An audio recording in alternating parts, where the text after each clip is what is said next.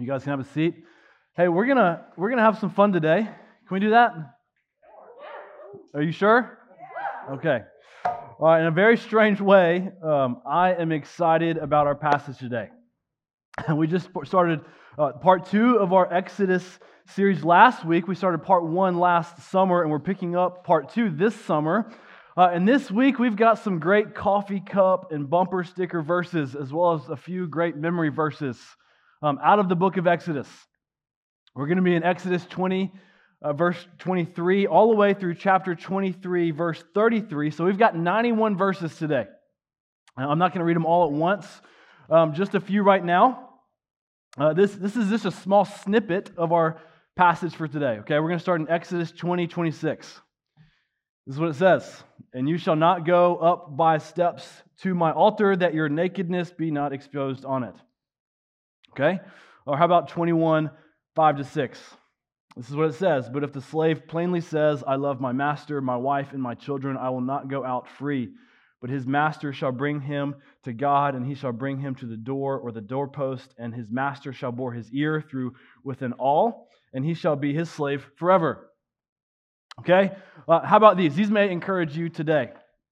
Exodus 21:14-17. But if a man willfully attacks another to kill him by cunning, you shall take him from my altar that he may die. Verse 15. Whoever strikes his father or his mother shall be put to death. Whoever steals a man and sells him, and anyone found in possession of him shall be put to death. Whoever curses his father or his mother shall be put to death. Now that last one may work for a coffee cup for the moms and dads. I don't know. Here's another one that may be a little bit more cheery. Exodus 21:33-34. When a man opens a pit, or when a man digs a pit and does not cover it, and an ox or a donkey falls into it, the owner of the pit shall make restoration. He shall give money to its owner, and the dead beast shall be his. So if you have an ox or a donkey, you now know what to do. All right, let's jump into chapter 22, and we'll give this chapter a try, okay? Verse 1, if a man steals an ox or a sheep and kills it or sells it, he shall repay 5 oxen for an ox and 4 sheep for a sheep. Okay, there you go. If someone steals your sheep, you now have proper insight from God's word on what to do. Okay, look at chapter 22 for a few more practical verses. Verse 18, you shall not permit a sorceress to live. Verse 19, whoever lies with an animal shall be put to death. Verse 20, whoever sacrifices to any god other than the Lord alone shall be devoted to destruction. I thought maybe some of those could be helpful. All right, here's a more practical one for a few of you. I know this one's going to be helpful. Verse 26, if ever you take your neighbor's cloak in pledge, you shall return it to him before the sun goes down. Okay, I said I had a good feeling about this one. This is God's word telling you if you've borrowed someone's clothes, you need to give it back, like today, before the sun goes down. All right, let's jump into chapter 23. For a few more practical verses, look at verses 1-3. You shall not spread a false report. You shall not join hands with a wicked man to be a malicious witness. You shall not fall in with the many to do evil, nor shall you bear witness in a lawsuit siding with the many so as to pervert justice, nor shall you be partial to a poor man in his lawsuit. So there's a few good nuggets there. But let's read chapter 23, 10-12. For 6 years you shall sow your land and gather it in its yield, but the 7th year you shall let it rest and lie fallow, that the poor of your people may eat, and what they leave the beast of the field may eat. You shall do likewise with your vineyard and with your olive orchard.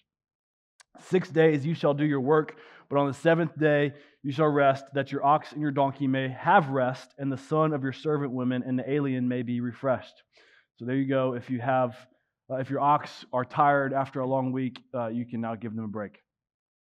And then to finish out our passage today, our very last one of my favorite memory verses, chapter 23, verse 19, you shall not boil a young goat in its mother's milk.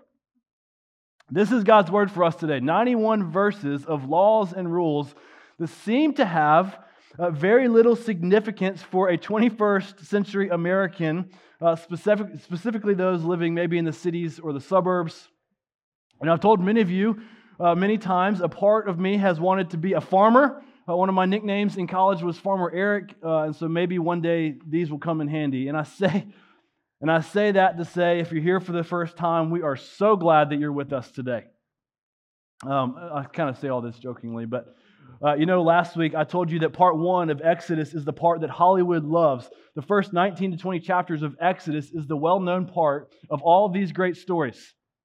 And part 2 of Exodus is the part that people tend to fall asleep on or skip over or quickly skim through. But let me tell you, it would be way easier just to ignore this part of Exodus.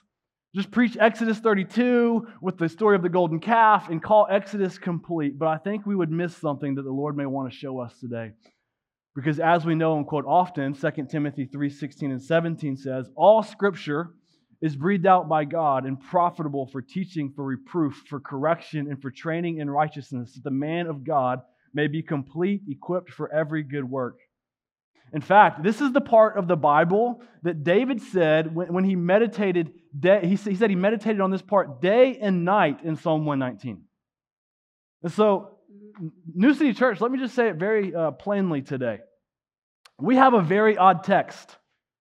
A text that many people say to themselves, see, I told you the Bible was boring. This is the part of the Bible where people in their one-year Bible reading, they often stop. And then to make it harder for us, right after this comes Leviticus, which is like these 3 chapters extended into 27 more chapters. And just something one of my seminary professors, just as a little side note, told me, a trick for reading through Leviticus in your one-year Bible reading plan is just to sit down in 1 or 2 sittings, get in and get out, and then come back to it later after you've read through the entire Bible several times to do a little bit of a deeper dive. But today, we're going to get a small taste of God's law and what to do with it. And so before you completely check out and maybe get mad at me because I said we would have some fun today, kind of like a bad parent joke for kids. No, I really believe this. I said this earlier. I'm excited about today. I truly believe we have a very practical and applicable word from God today. In fact, our main idea suggests, this is what it says, the law of God teaches us to love God and to love our neighbor. It's all about love. And as soon as I say that, you may be thinking, Pastor Eric, that sounds great, but those verses we just read, they weren't quite doing that for me.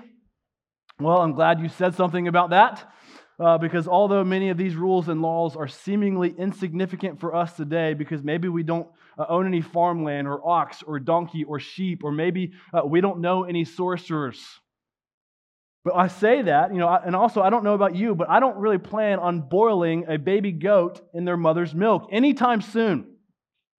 But the principles that come out of them are still applicable and useful in teaching us very practically how to love God and how to love our neighbor. And just so we're on the same page, this is not me saying this. Jesus said this in Matthew 22, verses 36 to 40. Look what Jesus himself said about these laws. The Pharisees and the Sadducees, they're all getting together, and they asked Jesus directly. Verse 36, Teacher, which is the greatest commandment in the law? And he said to them, You shall love the Lord your God with all your heart, with all your soul, and with all your mind. This is the great and first commandment. And second is like it. You shall love your neighbor as yourself. On these 2 commandments depend all the law and the prophets. Last week, we looked at the 10 commandments, which again, quickly, are no other gods, no idols, don't take the Lord's name in vain, keep the Sabbath, honor your father and mother, don't murder, don't commit adultery, don't steal, don't lie, and don't covet. And as we looked at those 10 commandments that God gave to His people on Mount Sinai in the middle of His great show of power. If you remember the story with thunder and lightning and smoke and fire and clouds, and the people on the mountain, they were trembling. We saw that He gave these 10 commandments as an act of love for His people. We saw that the 10 commandments were given to help His people flourish and to learn how to live as God's freed people. Because if you remember the story of Exodus, before this, they were all enslaved, and now God is teaching them and showing them how to live in a way that helps the entire community to flourish. And so the 10 commandments, which for us today are still good for us to follow and obey, was a gift given by God for the benefit of His people. And something that I didn't point out last week about the 10 commandments is that the first 4 teach us how to love God. And the last 6 teach us how to love people. Again, all of the laws in the commandments, and including all the other laws in Exodus and Leviticus and the rest of the Old Testament, are there to show us how to love God and how to love people. And you may be thinking, I get that for the 10 Commandments, because those still seem to kind of work for us today. But all those weird and random laws that we read at the beginning, maybe you think, okay, I'm just not really picking up what you're putting down. You're going to have some splaining for this. And so we're going to have a little bit of a Bible teaching lesson just for a second. I'm going to kind of put off my pastor preacher hat, and I'm going to put on the Sunday school teacher hat, and we're going to do some splaining, okay? You guys ready for this? There are two dangers. Amen. Yeah, I love it. There are two dangers we face with these Old Testament laws, with these ones that seem strange to us today. The first danger is that we completely disregard all of these case laws. We ignore them and deem them completely useless. Now, I'm not a betting man, but I think that's probably the majority tendency just in culture, is just to kind of skip over and glaze over and ignore them. And the other extreme, the other danger on the other side, is that we overemphasize them, like these laws need to be the law of the land in our city. Like, and start holding everybody accountable to perfectly uphold these laws, which may have some strange outcomes if we did that. So we may need to get some sheep and some goats and some ox so we can better uphold the law. Maybe that would be fun for me. I don't know. But no, we're going to land somewhere in the middle and say, yes, they're helpful for us and that we can still learn from the principles behind them, but not the actual and specific laws themselves, because most of these laws were intended for a specific people at a specific time in history. And so just to explain this a little bit more in about a minute in our Sunday school lesson for today, I think this may be helpful. Okay, the 10 Commandments, these are timeless truths, where the laws that follow them, that we're looking at today, are the application of the 10 Commandments for a specific people at a specific time. You know, a 16th century reformer, John Calvin, saw that the New Testament seems to divide the Old Testament laws into three different types. We got civil laws, ceremonial laws, and then moral laws.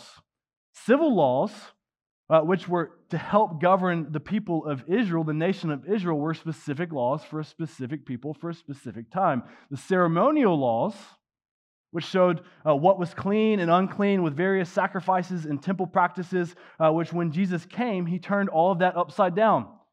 And a lot of those kind of went away. And then lastly, we have moral laws, which is what God deems right and wrong, like the 10 Commandments, which we can still hold to today.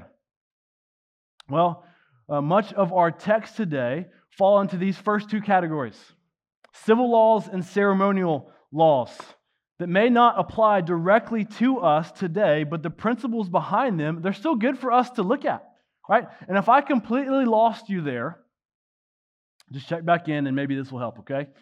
And so if you've ever had a roommate, I think you might get this. Living with other people can sometimes be a challenge. You have quirks, your roommates have quirks, you have bad habits, and so do they, and soon enough, house rules are starting to form. You know, I've had 4 different major seasons of life with 4 different types of roommates. The first major season was when I was a kid. My roommates, they were my family. And like many of you, we had a lot of house rules, like no cussing, put your dishes in the dishwasher, keep your room clean. And when we were younger, we had a rule that we could not go out the front door because we lived on a major busy street and everybody came in the back door to our house. So we went, and if we went out the front door, we would have been met with hundreds of fast-driving cars. And if we all obeyed, life was good. Apparently, though, when I was a young kid, I was known to be a great escape artist. And many times I went out the front door on my own. And I was disciplined as a result. But when I went off to college, we had many of the same rules about the dishwasher and trying to keep things clean, with a few others, like no jumping jacks at 5 a.m. for the people who were below us. We had to install a washing machine use limit because one guy, he would wash clothes every day, but it was like a towel, a pair of socks, and a shirt.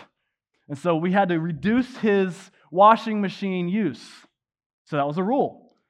But the house rule that we did not have, that we had when I was growing up, was the no going out the front door. No, we did not discipline each other for using the front door. That would have just been a little strange for a bunch of college guys, right? And then I got married to my wife, Kelly, and some rules stayed, some rules left, and some new ones came. And it's like, hello, this whole guy-girl thing, when you get married, you have to learn a thing or two. And then now we have 3 small kids. And so we have all new rules. And let me tell you, that washing machine rule we had in college, it would not fly in our house. We do laundry all the time. This one's free for you today. Dirty laundry is the result of the fall, right? That's just the way it is. All 4 life stages, some rules were the same, but others were specific to the time and place. But the principle for all of them were the same. They were all put in place for the flourishing and the good of the house. They were made to serve each other, to help each other, and to be considerate of each other and of the entire house. And so here is Israel. We've got a lot of people living in community together. Remember, they're all at the foot of the Mount Sinai. They're all they camped there. They're kind of camping, and they almost all farmed during this time. And so they had animals, and they needed rules and laws for their flourishing in this community at this time. And so after God gave them 10 commandments, God gave them specific life application, practical application rules and laws for their life during this time. These were Israel's house rules, so to speak. And so in many ways, this is God showing that He cares about the practical, everyday life situations. If you've ever thought God doesn't care about the little arguments over the dishes or the laundry or the really weird things that happen only in your house, He cares. Right? He cares deeply about your entire life. And He wants to see each of you flourish in all of life. And not only does He want to see you flourish, He wants to see your community and your city, and He wants to see the entire world flourish. And so in His kindness, He gave His people very practical rules and laws. And so today we're going to kind of go back through these chapters with a wide, broad view and draw out the principles of some of these strange laws and rules, these Mosaic laws, and see how the principles still apply to us today. In a lot of ways, we'll see the heart and the character of God. We're going to see it in full view, but don't worry. We're not going to go through every law. It would take me about 15 minutes to read the entire section. Maybe you guys can go and do that in your own time. That would be great. I would encourage you to do that. You would benefit from them looking at each one and drawing out different principles. But today we're just going to do an overview. We tend to go line by line, verse by verse. But we're going to look at these as a collective whole and see how they were a means for loving God and loving people. And in a lot of these laws, we see that God put them in place because God loves people. He values all people in all areas of stages in life. And so, in fact, many of these laws and rules were put in place for those who were the vulnerable. They were put in place for the weak and the poor and those who commonly were victimized. We talk often here at New City Church about our focus towards the poor and the orphan and the widow and the unwed mother and the refugee. And so it's not just so we can kind of check it off the list, but it's because the God of the universe, He cares for them. Every single person. He values them, and He tries and He seeks to defend them. And we see it come out in these laws. We see the justice and the mercy and fairness of God throughout all of these laws. And in saying that, I want to address the person who may not have yet put your trust in Jesus, or may be somewhat indifferent or just kind of apathetic in your faith. I hope that looking at some of these strange laws that seem strange for us today, that you'll be able to look past the strangeness and see the character of God that made them. Look at the character of God that made these for specific people at a specific time, and know that He did that because He is relational with His people. He cares deeply for all people and all parts of history. And that same God who cared for these specific people at this specific time, in fact, He cares deeply for you. He cares for your soul. Just like He fought to protect these people, He wants the same for you. The God who created the world is intentional in a pursuing God. He pursued these people for their good, and He's doing the same for you. He wanted these people to worship Him, and He wants you to worship Him also. So, like I said, we're going to go back and we're going to go back kind of through these laws and look at it as a big picture. And you may see in your own Bible, you may see how they have several different categories to how they're categorized over these 91 verses, over these several chapters. But for today, I'm going to use 7 different categories for these laws, which came directly. I didn't come up with this. This came directly from Pastor Tony Merida, his commentary, Christ-Centered Exposition. So I'm using kind of his outline for this. It was helpful for me. And so this is what we got as an outline for us today. We've got laws on worship, laws on slavery, laws on behavior, laws on restitution, laws on holiness and purity, laws on justice, and laws on Sabbath and festivals. And again, all of these are pointing to the to love God and to love people. And we're going to address most of these pretty quickly, and then see how it all kind of ties together at the end. And so let's look first at some of these laws for worship that we could categorize, under that first umbrella of loving God. So look at chapters 20, Exodus 20, 22 to 24. The first verses in our text. Verse 22 says, "And the Lord said to Moses, 'Thus you shall say to the people of Israel, you have seen for yourselves that I have talked with you from heaven.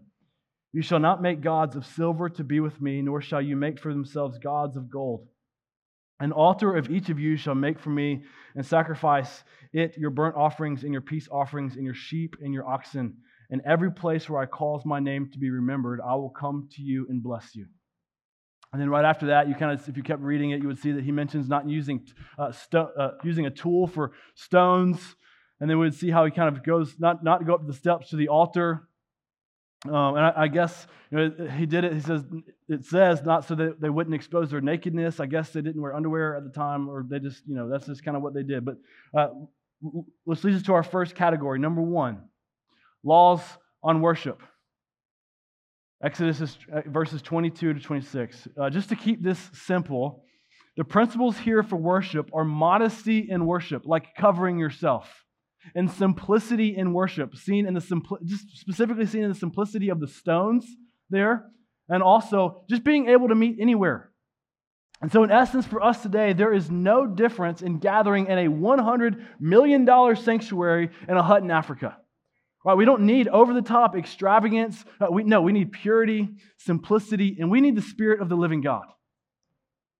It's not about where we meet, but our attitudes and our heart posture as we meet, which means we can meet in a lime green, right, elementary school cafeteria, right? We can that have like 50-year-old halogen lights that take about 15 minutes to turn back on when you cut them off, right? I mean, it's just like the stage creaks because your pastor up here bounces around too much. I get too excited, but we can still meet and gather with the Lord to worship in His presence.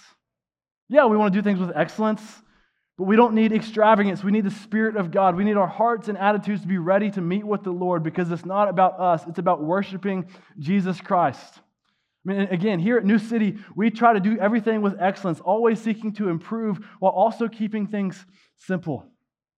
God's law for Israel in their worship may not fully apply to us, all of it, but we can certainly learn and draw from the principles, okay?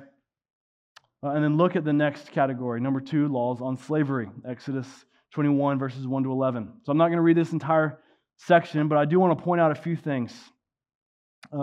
Slavery in the Bible is not the same as slavery that existed in the United States. When you read slave here, specifically in this section, you need to think of as a hired worker, almost like someone who has a contract, someone who's almost like to work for a business, a contract to work for a business. And one of the most important distinctions was it was voluntary. They were not forced into this. People often did this during this time to get rid of some sort of debt. In fact, later in Exodus 21:16, God actually forbids involuntary slavery. And He forbids stealing and selling people. And the next, what we also see here is that they didn't separate families like they did here in the United States. The laws required them to keep their families together. There are also specific laws, specifically for female slaves, that at the surface they seem a bit odd, but we need to be careful not to think sex slavery like the tragedy that we see here today in our culture. But rather, it was a provision for poor families during this time to give their daughters an opportunity for marriage and to protect them in the process. Because God loves His daughters. He wants to protect them. And He wants to make sure they're treated lovingly and fairly. And we also see here that God expects men to defend them and to treat them justly. And look at our third category, number three, laws on behavior, verses Exodus 21, 12 to 32. Again, there's several various laws here regarding animals and murder and injury and others, but what we should notice is that the punishment needs to fit the crime. And also that God values life and people. You guys can go and debate this later, kind of on your opinion. In regards to capital punishment, the Old Testament law seems to be in favor of it based out of the laws in this section. But when we get to the New Testament, we see some more room for grace and debate. But you guys can go and debate that later, maybe in your groups or that group this week. But what's not up for debate is that God values human life. In fact, the death penalty in the Old Testament was put into place because of the value of human life. And it protected the poor from being exploited by the wealthy specifically. Keeping the wealthy from buying out their punishment when the poor, they could not do that. Which feeds into the other principle we see here, that the punishment needs to fit the crime. Exodus 21, 23, and 24. But if there is harm, then you should pay life for life, eye for eye, tooth for a tooth, hand for a hand, foot for a foot, burn for a burn, wound for a wound, stripe for a stripe. God was providing a means of fairness specifically for judges in these case laws. We see Jesus use this in the New Testament that encourages Christians to show grace when he says, turn the other cheek. But again, in both instances, the motive and intention was and is love. Look at the next category. Number 4, laws on restitution. Chapter 21, 33 to 22. 15, verse 15. To say it more directly, these are the laws that people used when people just got taken advantage of. I like to think of these as kind of like, if you remember maybe the Judge Judy laws, kind of like Judge Judy cases. The idea is they seem pretty sensible, you respect each other's property and see each other and everyone's good. For example, in chapter 21, 33 to 34, it says if someone is irresponsible, like not covering a pit that he opened up in someone else's donkey when it fell into it, the guy who dug the pit, he had to pay the guy, and he got to keep the guy that dug the pit had to keep the dead donkey. Sounds like a great Judge Judy episode, I guess. I don't know. But what you would notice was that the laws was that jail was never mentioned. Lives weren't being taken. These were smaller civil cases. Generally speaking, if something was destroyed, the payment was greater than that was what was destroyed. It was oftentimes doubled. And the idea was that it taught the community to value each other's property. Like you should care about other people's stuff. Maybe you've heard it this way, to think of others as more significant than yourselves. It's one thing to damage your own stuff, but an entirely different thing to damage your neighbor's stuff. Just these smaller case laws, all these little small case laws, God was seeking to teach His people to love His neighbor, to be on the lookout, not just for yourself, but for everyone else too. And then next, number 5, laws on holiness and purity, Exodus 22, 16 to 20. Here we see laws for seducing virgins, what to do with sorcerers and those that lie inappropriately with animals, and then also all sorts of wrongful sacrifices. There are only about 5 verses in this section, and it's often clumped into the next section, but I think it's worth addressing independently because we see great consequences of premarital sex and doing it outside of God's design. The consequences were detrimental. And although the consequences may look differently today, the consequences are still detrimental. And the principles are still the same. God desires holiness and purity for His people. And it's worth addressing just for the sole purpose of the need for both men and women today to remain pure in their relationships and in their heart and in their mind and in their actions, because we live in a sex-craved culture where accessibility is at an all-time high. But may we not forget that God has called us to holiness and purity. It may seem like it's slavery to some, like you're kind of being held back or a fight you don't want to fight, but I promise you, listen, it's for your good to stay within God's design for marriage. And so I don't want to miss the opportunity to charge each of you to press on, brothers and sisters, because we have been given the power of the Spirit of God who changes hearts and minds and who leads us into godliness. Don't give up. Keep fighting the good fight. And then number 6, laws on justice. Exodus 22, verses 21 to chapter 23:10. Again, another big section. There's so much here. But in this section, we see God's heart for the sojourner and the refugee and the protection of the widow and the fatherless. And again, God puts these laws in place to protect the vulnerable because this is the heart of God. God says He hears their cries and He will protect them, right? That's good news. Amen? That's good news. He will protect them. We see God's protection of the poor, His disdain for wickedness and bribes, and He also speaks out of not cursing rulers. There's one verse in 22-28 about that. There's so much here. But what I want to emphasize is the heart of God for the vulnerable. That you see God's heart for the poor and the orphan and the widow and the unwed mother and the refugee. The heart of God is to protect them, to watch out for them, to speak up for them, and to take them in. In fact, God expects His people to do the same. God expects us to do it because through Christ, He's done the same for us. Through the life, the death, and the resurrection of Jesus. By believing the gospel, God takes us as estranged orphans and He makes us His children.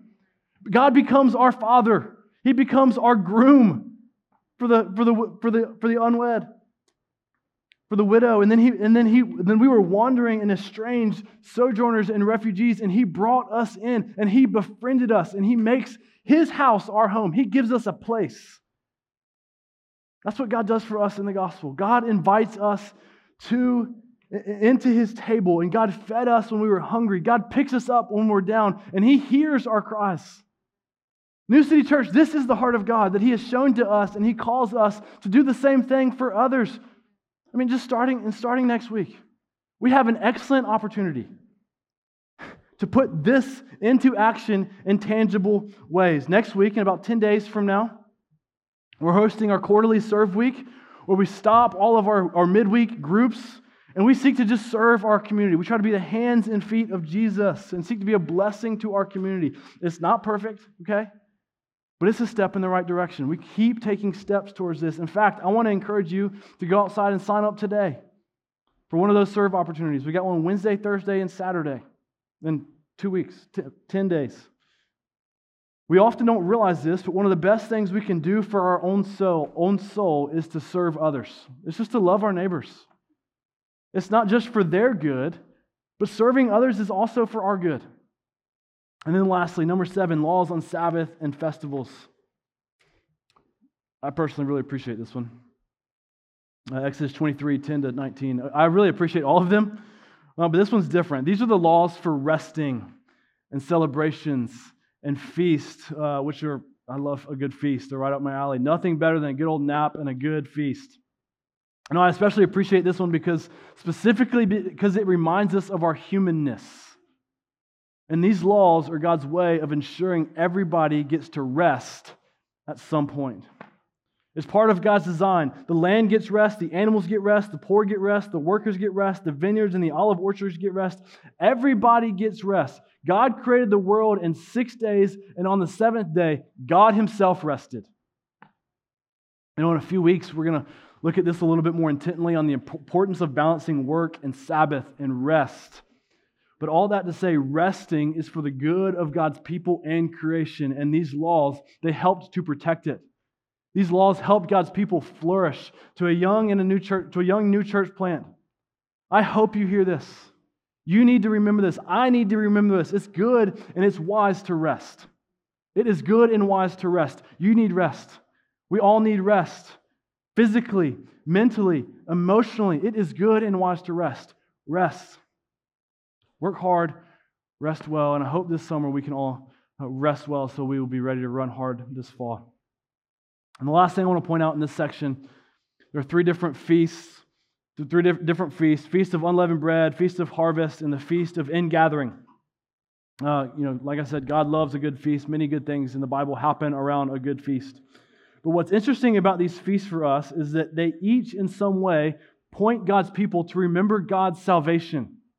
The Feast of unleavened bread is around the Passover, which reminds God's people that they are set apart, that God has passed over them, and that God has saved them, according to Philip Ryken. These 3 feasts, in some way, they point us to Jesus, who is the first fruit of the resurrection. He's the Lord of the harvest, the water of life, and He is the sacrifice for our sin. These feasts, these three feasts, are God's means for His people to remember God's goodness and provision and His faithfulness. And God, throughout history, has put various means in place so that His people would remember, because He knows how forgetful His people can be. Because how quickly we can forget His faithfulness. How quickly we can forget His provision and His goodness. And He knows it's for the good of His people to celebrate and to feast and also to rest. And just to wrap up all these laws, it's so important to remember again, these laws, they do not show bondage. These laws are for the flourishing of God's people. And again, they show the heart and love of God. They were intended to be a good gift to God's people. So all these principles that we've looked at today, all these laws, they're a gift to us. These principles, insights for us on worship and taking care of workers and people, loving our neighbor and fighting for purity, being fair and just, taking care of the vulnerable and resting and celebrating and feasting. All of these things are good things. They're gifts for us and they're good for us. But may we not miss what is greatest for that which is good. The law was for our good. They were for Israel's good.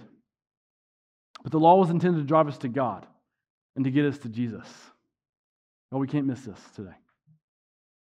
All of these principles are good and right on how we should worship and care for people and love our neighbor and act justly and protect the vulnerable and remain pure and rest and celebrate. But we can't miss why we do them and the source of whom they come from and who they're for. Because when Jesus came and walked this earth, much of Israel missed Jesus as Lord because of their focus on the goodness and fervency of the law, which was good and right. But they missed the greatest gift that God gave them. They missed it because of the good gift of the law that was given to them. It was given to them by God. There are so many practical things to apply today. We had 7 different principles that we can easily take and apply, and they're all good and right. Just like there are a lot of good things that we can do for the Lord that God calls us to do, and yes, we should do it, but just like the Pharisees did with God's law, may we not miss Jesus Christ for the good gifts that Jesus gives us. All of these principles, as well as so many other good things in our lives and in ministries, paint a picture and a small foretaste of something far greater and far better. All 7 of these categories of laws point to our union with Christ that happens through the gospel when we come to Jesus and trust Him. If you're not sure what makes you a Christian, it's this. The gospel tells us that we couldn't perfectly obey God, which is sin. But yet Jesus Christ came down to earth to perfectly obey it for us. And He went to the cross in our place, and He was substituted in our place. And when we trust in Jesus, we're then considered fully obedient by God, just simply by trusting in Jesus. Believing in Jesus alone makes you a Christian. That's it. That's it. If you don't know Him, trust Him today. All 7 of these principles that we've seen are true as a result of trusting in Jesus. Just listen to how these principles are true in Christ. These are the benefits. These are all the benefits of trusting in Christ. When we're in Christ, we're then able to come to Jesus and worship Him in spirit and in truth with simplicity and purity, and we're covered by the blood of Jesus. We don't have to clean ourselves up first. We can come to Him just as we are. When we trust in Jesus Christ, we then become joined to Him as His servants, and He takes care of us and watches over us, and He wants what is good for us. In the gospel, we see that our life is valuable, that God values every aspect of our life. In fact, God gave up His Son because He values our life for eternity. In the gospel, God shows us that our life is not about us and teaches us to love our neighbor, and not only teaches us how, but He empowers us through the Spirit, through His Spirit to do it. And not only that, but in the gospel, God takes us as vulnerable people, poor, vulnerable people in our sin, as orphans and sojourners, and He makes us His own, and He adopts us as His beloved children. And then lastly, in the gospel, as we see all these things we've seen pictured in God's law today, but lastly, when we are joined with Christ, God provides rest for us. Jesus is our rest. God provides rest for the weary. And then He brings us in, and He celebrates us as His beloved. And He helps us to remember His goodness and His mercy that follow us all the days of our life. And then He provides for us Himself, the bread of life and the living water, to daily be our feast. And not only do we get a small taste of this now, but in the future from now. We get it now and later. Even greater later, when we see Jesus face to face, and all of this, it will be far better, and it will be eternal. Eternal. Eternally pure in right worship. Eternally bonded with our good and loving Master. Every life, eternally valued. Eternal love for others and our neighbor. All pain and tears, they will be wiped away, and there will be no more orphans. There will be no more widows, no more sojourners, and no more of the vulnerable exploited. It will all be no more. And then finally, there will be eternal rest for the weary souls with an eternal celebration with our eternal King. Where will we? It will be eternal. We'll be able to eternally feast on the goodness of God. Brothers and sisters, New City Church, may we not forget who we are. May we not forget what God is doing in and through us. And as a last parting word for us today, listen. Our primary plan and purpose in this life is not to be great law-abiding Christians, although good things. Our primary plan and purpose in life is to go to the one who was and is, and to let Him make us new and clean. Our ultimate goal is not to abide in the law, but rather to abide in Jesus Christ. Our plan and purpose is to day in and day out come and rest and worship at the feet of Jesus and let Him change our restless hearts so that we can then lovingly obey. Listen again, the intention of the love of God, the law of God was love. The intention was to help us, as our main idea suggests, to love God and to love our neighbor. In New City Church, we desperately, desperately need help. We need to come to Jesus Christ and let the Spirit of God empower us and to equip us and to love. And to love with the power that comes from our eternal good Master, eternally good, Jesus Christ. Y'all, these laws are for our good, but let's not miss what's ultimate. And I pray that today we can worship and love and rest and celebrate our ultimate good and loving Master, Jesus Christ, because it all points to Him. Let's pray. God, thank You for Your law. God, thank You for Your word. God, thank You that it all points to Jesus. Every single word points to Christ. God, would we remember Him today? Would we remember our ultimate Savior, what You have done for us in Christ? Father, we love You and we need You, and we ask this all in Jesus' name. Amen.